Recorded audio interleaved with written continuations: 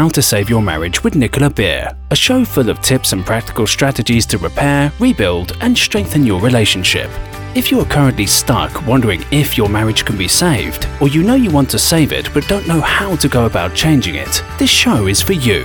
And now here is your host, Nicola Beer, who specializes in a proven 10-step program to help couples increase the love, passion, and happiness in their marriage in 30 days or less, guaranteed.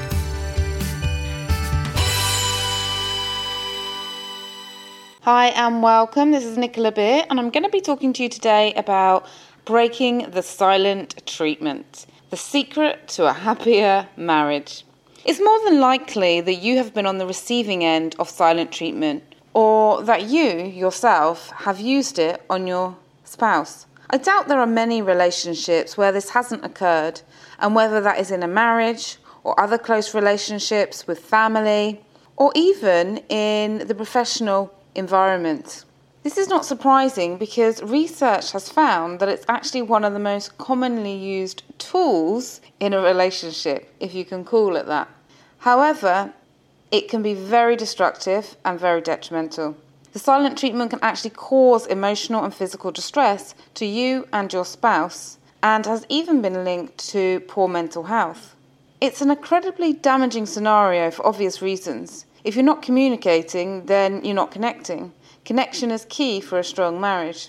Sometimes, in marriage counselling sessions, couples confess that they have barely spoken for days, weeks, months, and sometimes even years. Don't let this happen to you. So why do we use the silent treatment? Let's first look at why, and the reason that is important is because then we can understand what we need to do instead. The reason we resort to the silent treatment is often the result of feeling hurt or dissatisfied about a situation or disagreement. When we do this, we are letting our partner know something is wrong without actually telling them what it is. It can seem easier to withdraw rather than try to communicate effectively with your partner. This passive-aggressive form of behaviour will most likely leave your spouse feeling resentful and confused. And you if they're giving you the silent treatment, you also may feel resentful and confused.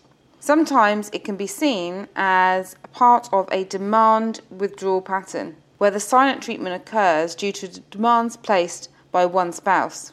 I must admit, using the silent treatment was something that I used to do in my relationships. I used it as a way of hoping that my partner would pick up on my disappointment and change. But it backfired.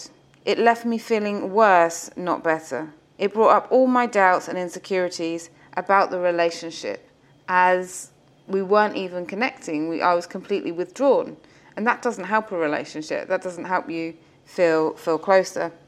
Often I find in couples therapy that the silent treatment is a reflection of underlying problems in the relationship, such as dissatisfaction with the relationship, lack of intimacy and connection, poor communication skills.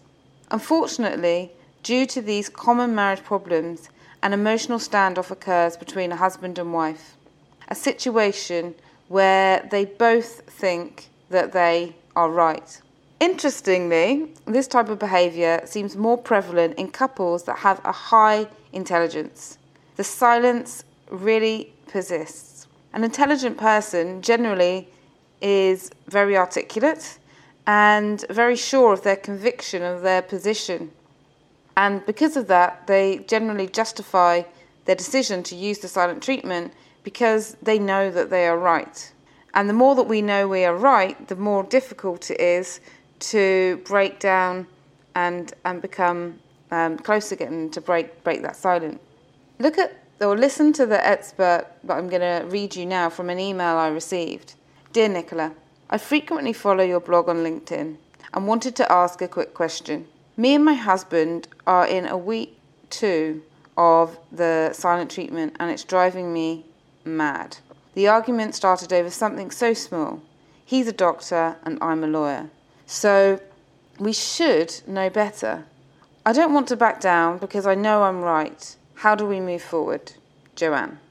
This is a good example of where, despite the couple being intelligent, they have chosen the wrong tool to deal with their problems. In a courtroom or medical theatre, for example, the need for a professional to be right and justify their decision is paramount. In some cases, it can be a life and death decision. However, it's important to remember a marriage is not a professional setting. Being right and being happy are not necessarily compatible. Your relationship is more important than being right.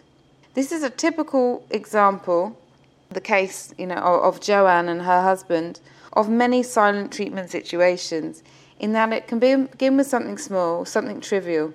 Many couples often can't even remember what led them to have the conflict or to have the silent treatment, or sometimes they're too ashamed to admit about what it actually is, where something is often so blown out of proportion.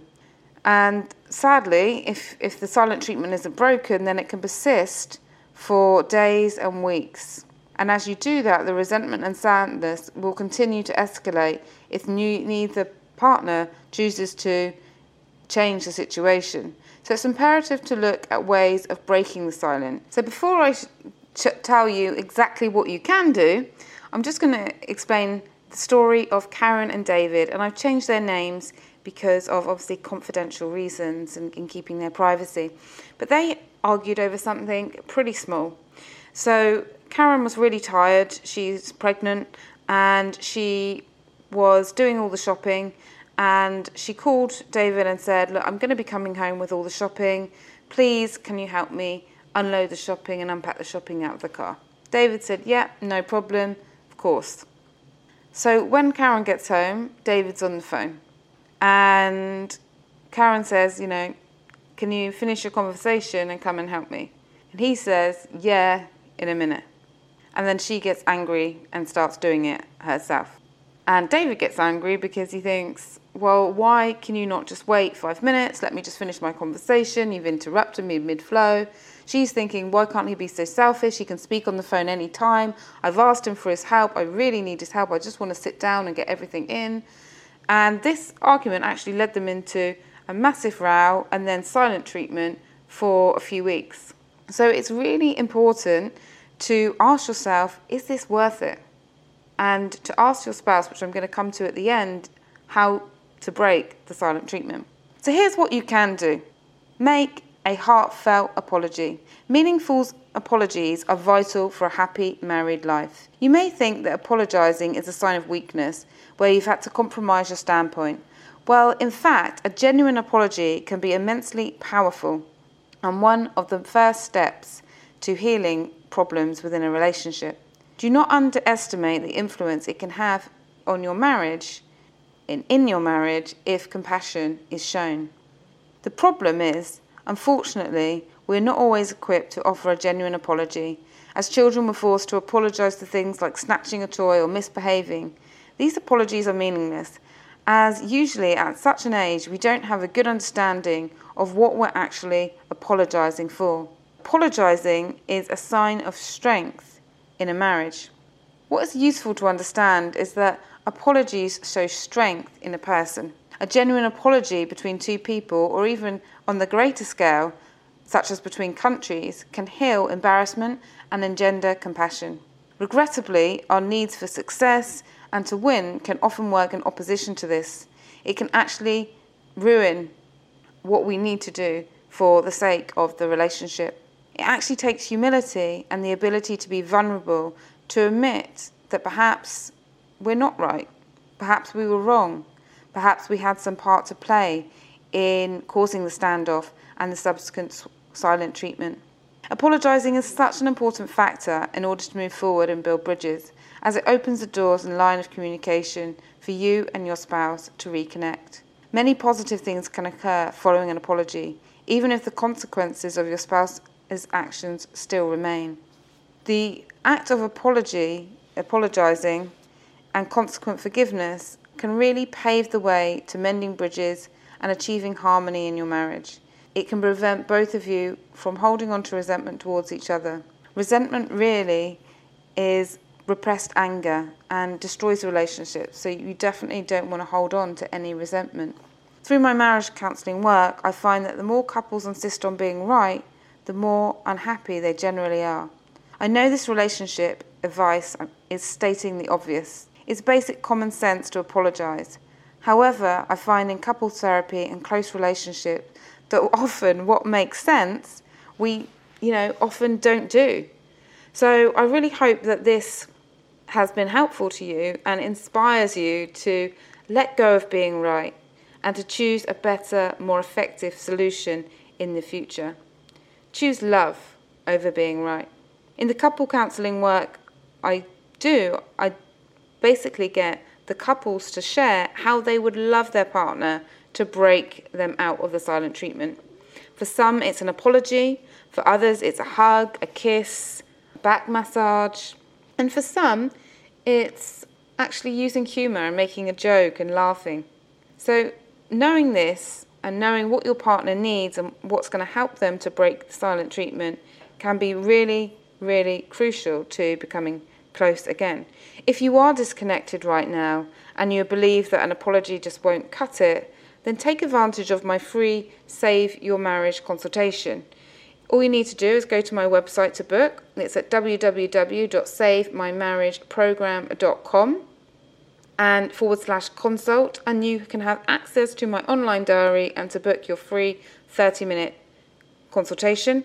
And what we'll do is we'll discover where you are now, where you want to be in your relationship, overcome any challenges that you have, discuss ways to address them, and I'll give you, listening to your personal history and in your personal specific case, I will make a recommendation of one thing you can do straight away to start improving your marriage that will be specific to you and your situation.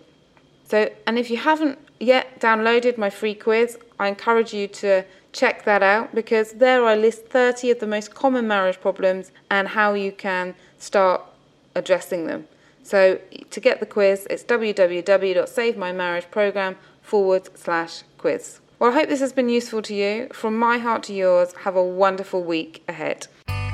Thank you for listening to How to Save Your Marriage with Nicola Beer. To book your free Save My Marriage consultation, please visit www.savemymarriageprogram.com/consult. And if you've enjoyed this episode, Nicola would really appreciate it if you could leave a rating and review on whatever app you're listening through, so the show stays visible, allowing more people to get the support they need to increase their love, passion, and happiness.